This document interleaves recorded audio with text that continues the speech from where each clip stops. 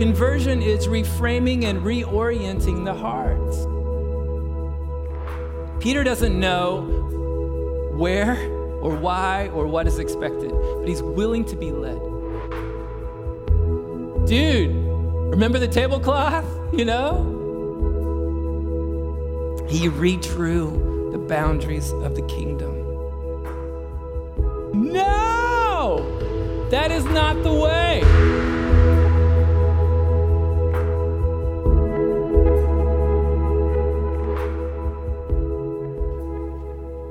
The book of Acts is called Acts of the Apostles, but it's really the Acts of the Holy Spirit.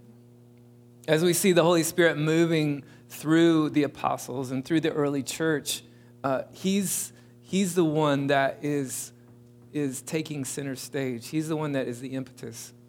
It's really about the ongoing work and ministry of Jesus. Luke tells Theophilus that in the very opening pages of Acts. This is my first volume. This is all that Jesus began to do, but he's continuing, right?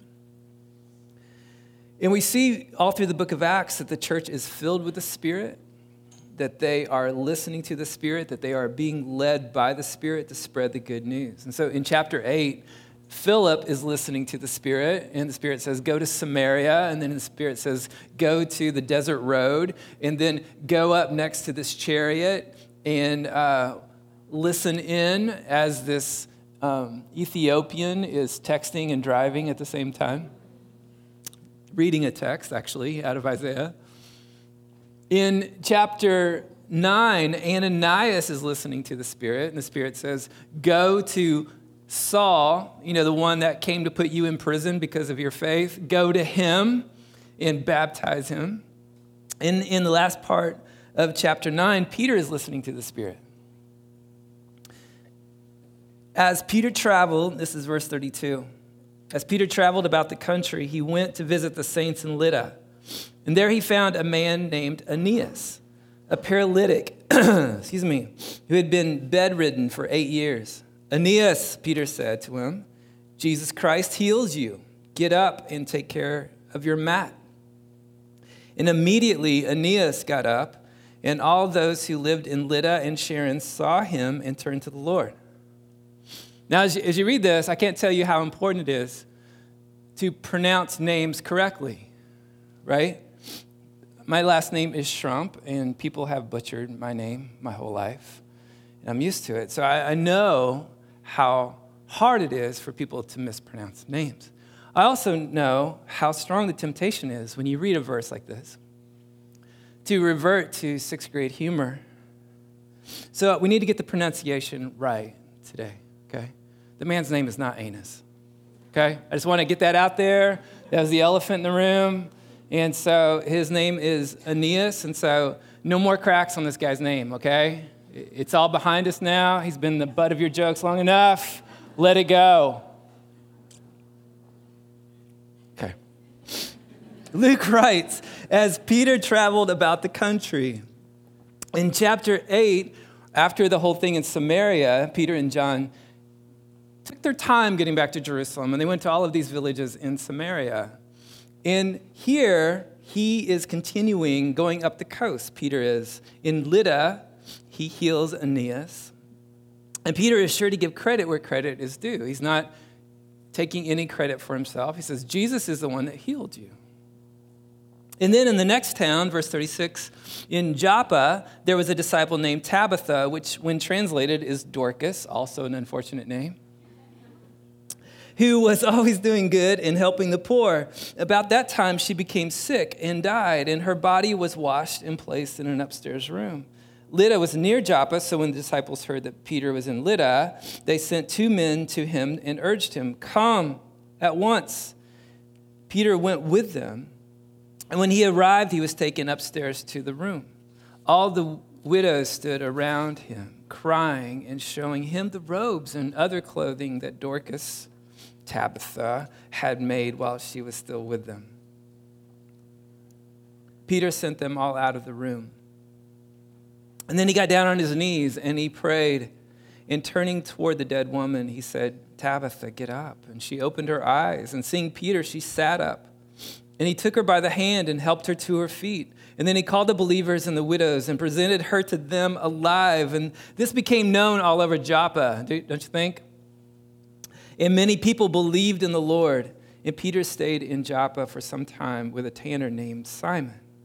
Peter's not just wandering around the country doing random miracles, gratuitous miracles. He does not have his own agenda.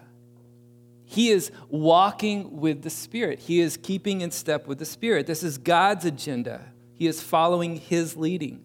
And the Spirit is leading him to very specific places, to perform very specific miracles in order to very specifically spread the gospel. These are really efficient miracles. In Lydda and Sharon, all the people turned to the Lord. In Joppa, many people turned to the Lord. God is moving powerfully, and Peter is simply participating in what God is up to. He is in step with the Spirit. So here's a question for us today. What happens when you are keeping in step with the Spirit and the Spirit makes a significant detour? Have you ever been in a car following, maybe this happens at Thanksgiving, where you are with your family somewhere and then they're going to head across town, to go to a movie at the mall or go to Aunt Edna's house, right? And you've been to Aunt Edna's house 50 million times, and so you know the way to Aunt Edna's house, but you're following your Uncle Cecil, and Uncle Cecil takes a left when he should have taken a right. You know how to get to Aunt Edna's house, but you feel obligated to follow Uncle Cecil, and everything within you is screaming, no, that is not the way. Have you ever experienced that at all? Okay. Or you're on your Waze app, right? This happened to me a couple months ago. I was heading to Indianapolis, and Leah had the Waze app on. I was like, I don't need that. And she goes, yes, you do. And so Waze app said, you need to exit at the 71st Street exit. And I said, no, you're foolish, Waze. But I did. And sure enough, a few miles down the road, Interstate 65 was backed up for miles. It was like, oh, I'm the foolish one, right? You know which way this thing is going, but suddenly there's a detour that throws you off. And so what if God called you, put yourself in Peter's shoes for a second, what if God called you to completely shift your whole worldview? We all have this box of how we think life should look like, how we think life should go. And for Peter and the early church, the box is about to be emptied out. We've been talking every week about the movement of the gospel, the expanse of the kingdom into the unlikeliest of places, starting at the epicenter, which is Jerusalem, but then to the outsiders in Samaria, right? And then to the continent of Africa via the Ethiopian treasure. And then throughout Palestine, and up to this point, every new convert to Christianity has been Jewish. And that's about to change. Chapters 10 and 11 tells a story where outsiders become insiders. It's the deconstruction and reconstruction of Peter's world, of Peter's box, of Peter's Waze app as salvation comes to the Gentiles. So this is a long passage, so I'm going to kind of tell you the story and insert some verses as we go. It's 66 verses and 7 acts. Okay? And this is the pivotal point for the church. This is the turning point for the history of the church. Scene 1, enter Cornelius the centurion. He was an important, high-ranking Roman military official, but he was also devout. He was God-fearing. He was a man who was generous and prayed to God regularly. In fact, one day at 3 o'clock in the afternoon, during his regular prayer time, an angel appeared to him, which freaked him out. And the angel said, Don't fear. Cornelius, actually, God has heard your prayers and he has seen your deeds. And I want you to send men to Joppa to go fetch a man named Simon Peter, who is staying at Simon the tanner's house. It's a little house down by the seashore. God gives him directions, right? God gives him the address. Write this down. Verse 7, as soon as the angel was gone, Cornelius called 2 of his household servants and a devout soldier, one of his personal attendants, and he told them what had happened and sent them off to Joppa. Scene 2. This is Peter's vision. The next day, about noon, as Cornelius' messengers were nearing the house, Peter went up to this flat roof of Simon's house to pray. It was about noon. He was hungry. And while he was waiting for the food to cook, he fell into a deep dream or a trance. And in this, he saw a vision. He saw the sky open, and something like a large sheet or a tablecloth was let down by all 4 corners. And in the sheet was this virtual buffet of all kinds of animals. Reptiles, birds, mammals, but both clean and unclean.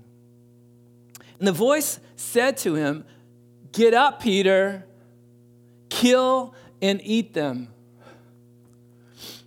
Side note, the Old Testament law, especially in Leviticus, gave very strict culinary laws about what Jews could and couldn't eat. And this was to keep them from assimilating with the nations around them. This was to keep their survival, to keep them intact as God's people. And so that was a really important deal to the Jews of what you could eat and couldn't eat, what was clean and unclean. It's not like us today in this room having a vision of Thursday Thanksgiving, right? With roast turkey and pumpkin pie, and mashed potatoes and gravy. No, this was Peter staring at a sheet of animals that he and all other Jews viewed as unclean. Even the ones that were clean, by being with the unclean ones, were contaminated. So let's do a little test about clean and unclean animals, okay? Camels. You say you call out clean or unclean, okay? Camels? Unclean, yes. Goats? Clean. Eagles? Unclean. Ostrich? Unclean. Good. Cricket? Clean. Lobsters? Yeah, absolutely. Bunnies? Unclean. Locusts? Clean. Yummy. Snakes? Unclean. Badgers? I don't know. Ox? Clean. Sheep? Clean. Pigs? Oh, heck no. That was Peter's reply. Oh, heck no. No, I've never eaten anything unclean. No, by no means. And it wasn't the first time Peter had said that to Jesus, right? No, there is no way you're going to suffer and die. No, there is no way you'll wash my feet. No, there is no way I will ever deny you. Verse 16.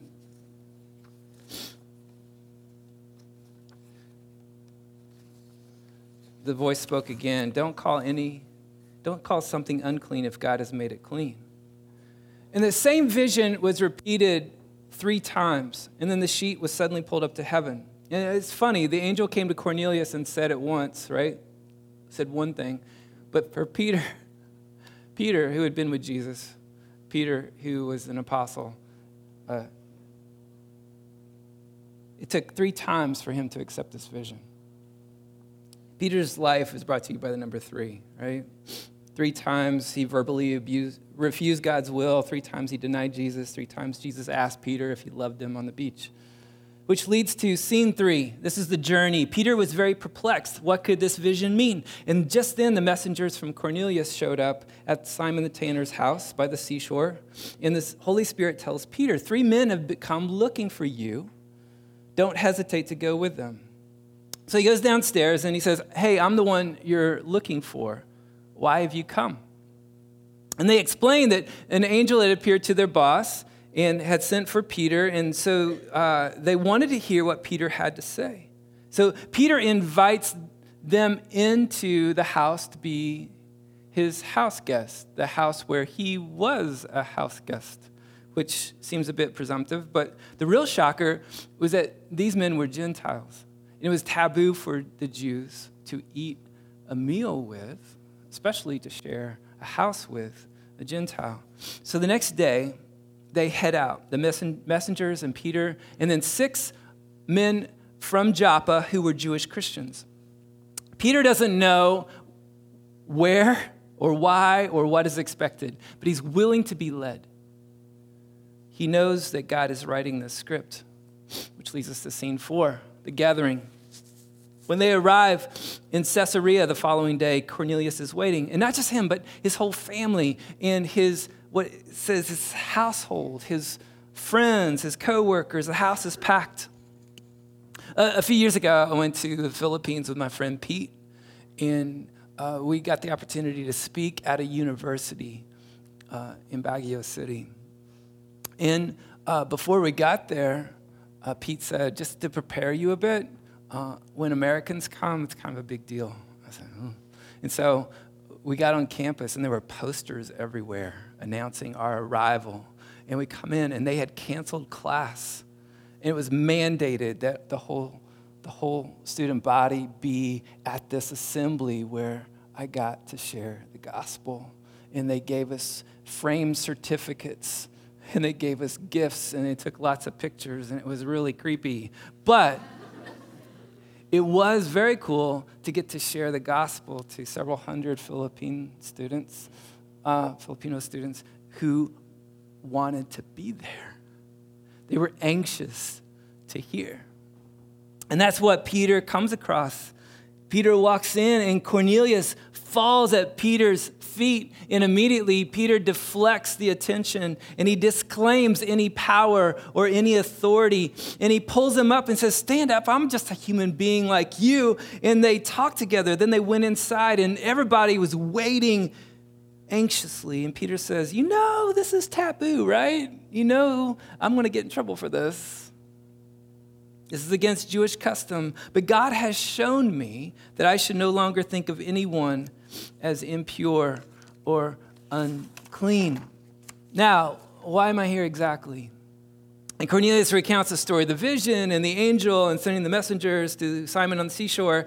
And he says, it was good for you to come. Now we're all here waiting before God to hear the message the Lord has given you. And so the confusion that Peter had over this tablecloth full of all random animals and reptiles and birds, that's starting to get cleared up.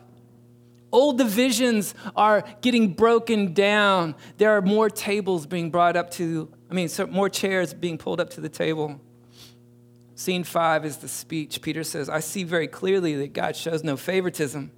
In every nation, he accepts those who fear him and do what is right. And Peter says, this is the message of good news for the people of Israel, that there is peace with God through Jesus Christ, who is Lord of all. And then he gives a sermon about Jesus and his ministry and the crucifixion and the resurrection. He says, actually, I'm one of the apostles, and so I witnessed this.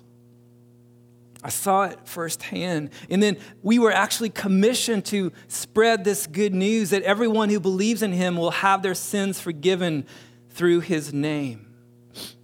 And even as Peter is saying these things, the Holy Spirit falls on all who were listening to the message. And that shocked Peter, and it shocked his Jewish friends. Which leads to scene 6, the interruption. I've experienced a few interruptions while preaching through the years. You know, I've had people raise their hands to ask a question. That's cool. The power has gone out. There's a cell phone that rings. Peter is interrupted by the Holy Spirit. The gift of the Holy Spirit had been poured out on the Gentiles too, for they heard them speaking in other tongues and praising God. That's verse 45. Any doubts that Peter had about this new paradigm are erased. This is the same Pentecost experience, except this time it's with Gentiles. And Peter says this, he says, why can't they become converts? Peter asked, verse 47, we got a slide for that one. Can anyone object to their being baptized now that they have received the Holy Spirit just as we did? And so he gave orders for them to be baptized in the name of Jesus Christ. And afterward, Cornelius asked him to stay with them for several days. Pretty awesome, right? Well, not so fast. There's fallout from this. Peter's got some splaining to do, right? And that gets us to scene 7, the explanation. Peter is criticized for eating with Gentiles. This is in chapter 11, by the way. The apostles and the believers throughout Judea heard that the Gentiles also had received the word of God. So when Peter went up to Jerusalem, however many weeks or even months later, the circumcised believers criticized him and said, "You went into the house of uncircumcised men and ate with them." Peter is not getting pushback from other apostles, but from a small group within the Jerusalem church who had this legalistic bent, and they wanted to preserve the Jewish traditions and customs within Christianity. And so they were upset that Peter had gone rogue and he had eaten with Gentiles. And Peter says, "Don't blame me. It was God's idea." And starting at the beginning, he told them the whole story, the visions and the tablecloth and the journey to Caesarea and what he was preaching. And then verse 15, as I began to speak, the Holy Spirit came on them as he had come on us in the beginning. Remember that? And then I remembered what the Lord had said. John baptized with water, but you will be baptized with the Holy Spirit. That's Acts 1:5. So if God gave them the same gift he gave us who believed in the Lord Jesus Christ, who was I to think that I could stand in God's way? When they heard this, they had no further objections, and they actually praised God, saying, "So then, even to Gentiles, God has granted repentance that leads to life." So our military, in order to launch specific missiles, it takes 2 keys, right? Or if you're watching Stranger Things, trying to reach both keys at the same time. It takes 2 keys to launch a missile. And what is so amazing about this passage is that God is revealing both to Cornelius and to Simon Peter his big plan. And if it had just been to one of them, it wouldn't have worked. If God had just come to Peter and said, "Hey, by the way, I'm extending the table out to the Gentiles," but he hadn't gone to Cornelius, then how would Cornelius have reacted when Peter showed up, right? He would have been very, very confused. If God had just gone, if the Holy Spirit had just gone to Cornelius, and then Cornelius sent messengers to Peter's house saying, "Hey, by the way, we get to be included now." But God had never revealed that to Peter, it wouldn't have worked. 2 keys are being switched on at the same time. And so you get this amazing dialogue, this amazing back and forth. God through an angel appearing to Cornelius, God through a vision appearing to Peter. Peter confused just as the messengers walk up saying, "Hey, this is what this means." And Peter walking with them. And it's like both things happening at the same time, that God is preparing the Gentiles to hear the gospel, but he's also preparing Peter to speak it. He is converting Cornelius and his household to the lordship of Jesus, to the saving work of Jesus on the cross. But he's also converting Peter and the Jewish brothers to a whole new paradigm of what church is. Conversion is reframing and reorienting the heart.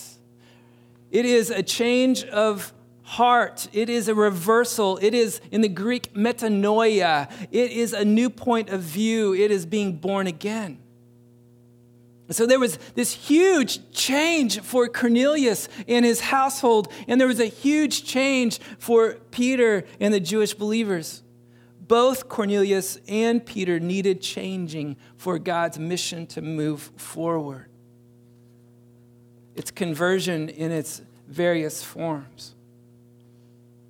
Cornelius needed a new point of view about Jesus, but Peter needed a whole new point of view about Gentiles and God's big plan. So there is this initial conversion, right? There's this belief in Jesus, baptism, the receiving of the Holy Spirit, your life turned around, being buried with Christ, being raised to new life. That's conversion. But there's also this ongoingness to conversion. There is ongoing change. Romans 12, don't conform to the patterns of this world, but be transformed by the renewing of your mind. But that word, be transformed, is actually keep being transformed. It's the process of sanctification. It's a process of chipping away anything that doesn't look like Jesus, but it's also the process of constantly being realigned and having your world rocked by this God who has no boundaries. So Peter needed converted just like Cornelius needed converted, except in a bit of a different way. It's a lifetime of transformation. Think about Peter's conversion.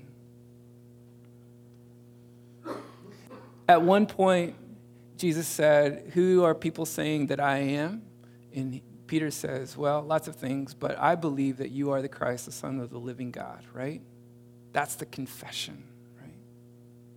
So in a way, that is his conversion. That is him acknowledging and believing and putting his full faith in Jesus.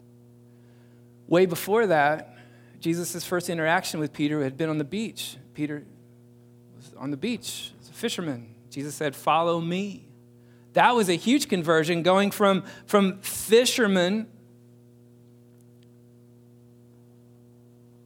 flunked out of rabbi school, right, to actually following the King of the universe.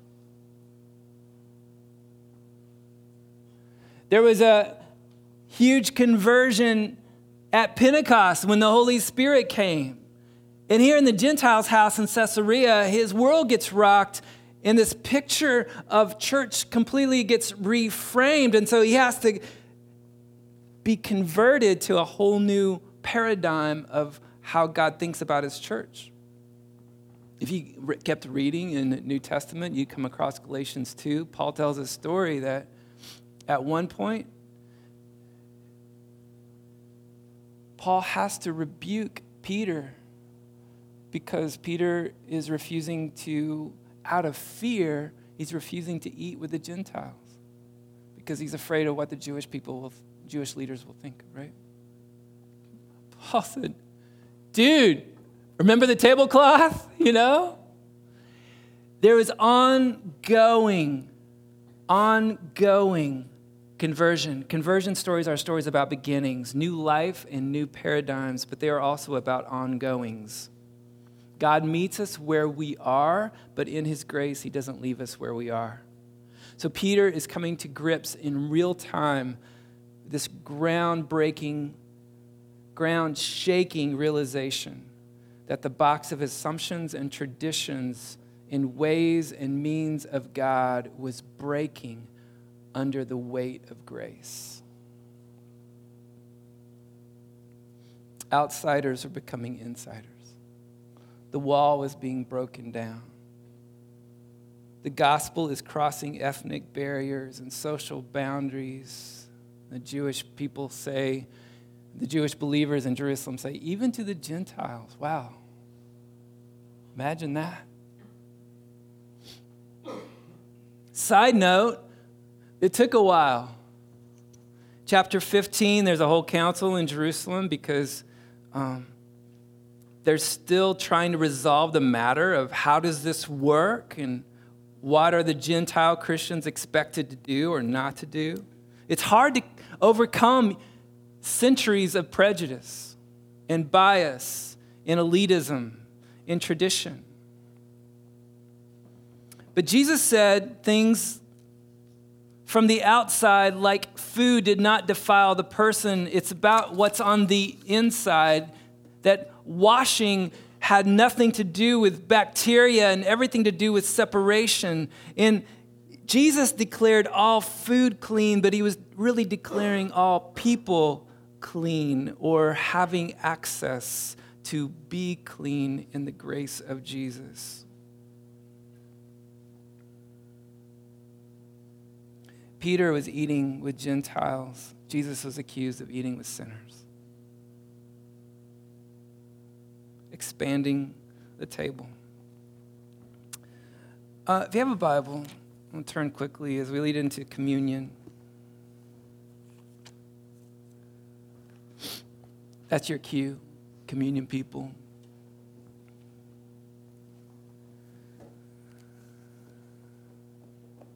It's weird. We haven't had Thanksgiving holiday yet, and all my neighbors have the Christmas lights up.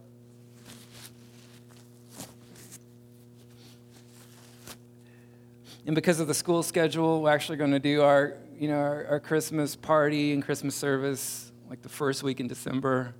So it feels a little odd. So just to get us in that theme, let's look at Luke chapter 2.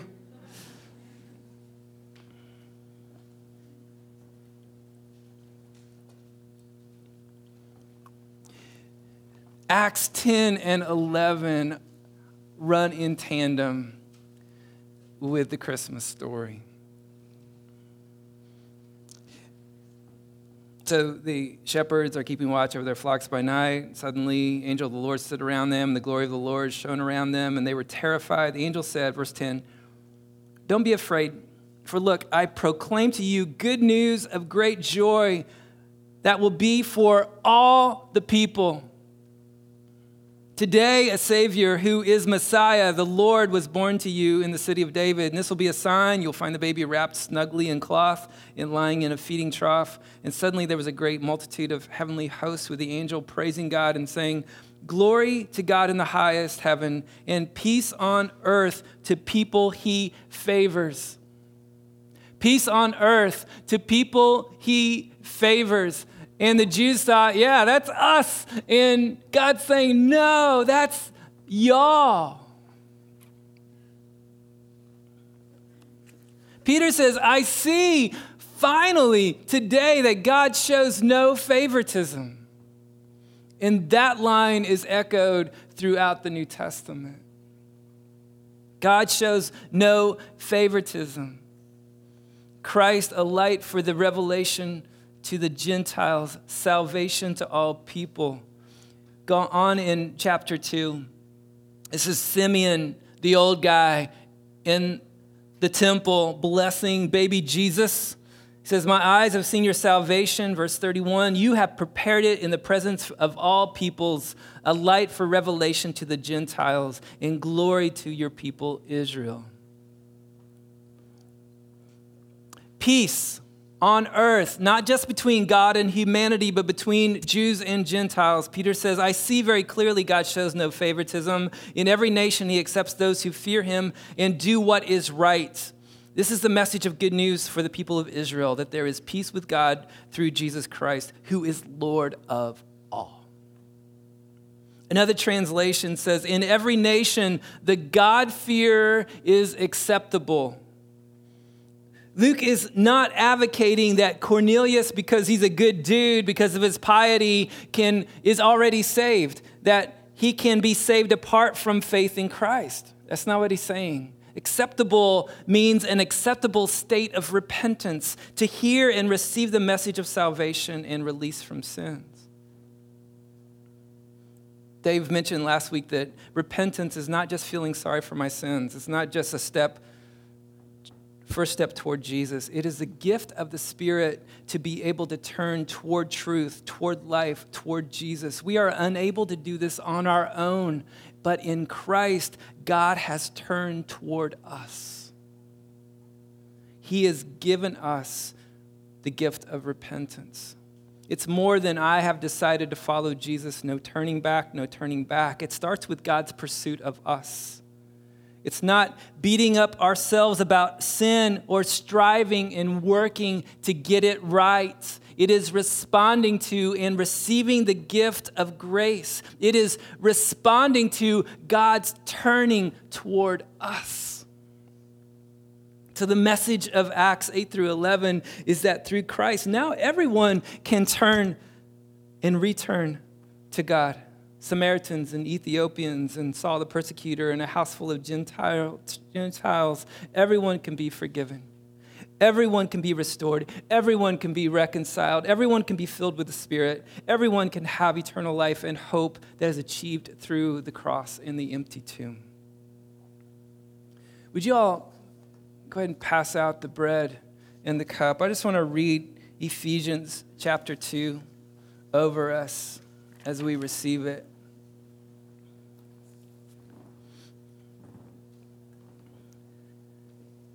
He tore down the wall. We used to keep each other at a distance.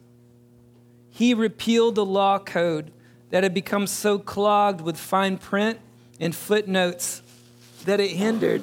It hindered more than it helped. And then he started over. Instead of continuing with two groups of people separated by centuries of animosity and suspicion, he created a new kind of human being, a fresh start for everybody. Christ brought us together through his death on the cross. The cross got us to embrace, and that was the end of hostility. Listen to this. Christ came and preached peace to you outsiders and peace to us insiders. He treated us as equals and so made us equals. Through him, we both share the same Spirit and have equal access to the Father. The wall was a big deal. It shut the Gentile out from the presence of God. And that's why it was so shocking that God destroyed the barrier. He removed the fence. He tore down the wall. He wasn't trying to remodel Judaism. He wasn't adding a little Gentile room on the back. This wasn't a hybrid project. This was something completely new. He redrew the boundaries of the kingdom to save the real world. So Peter says, this is the message of good news, that there is peace with God through Jesus Christ, who is Lord of all. So let me ask as we take communion today, what walls has he broken through to reach you? No one is beyond the outstretched arms of Jesus. Oh, to grace, how great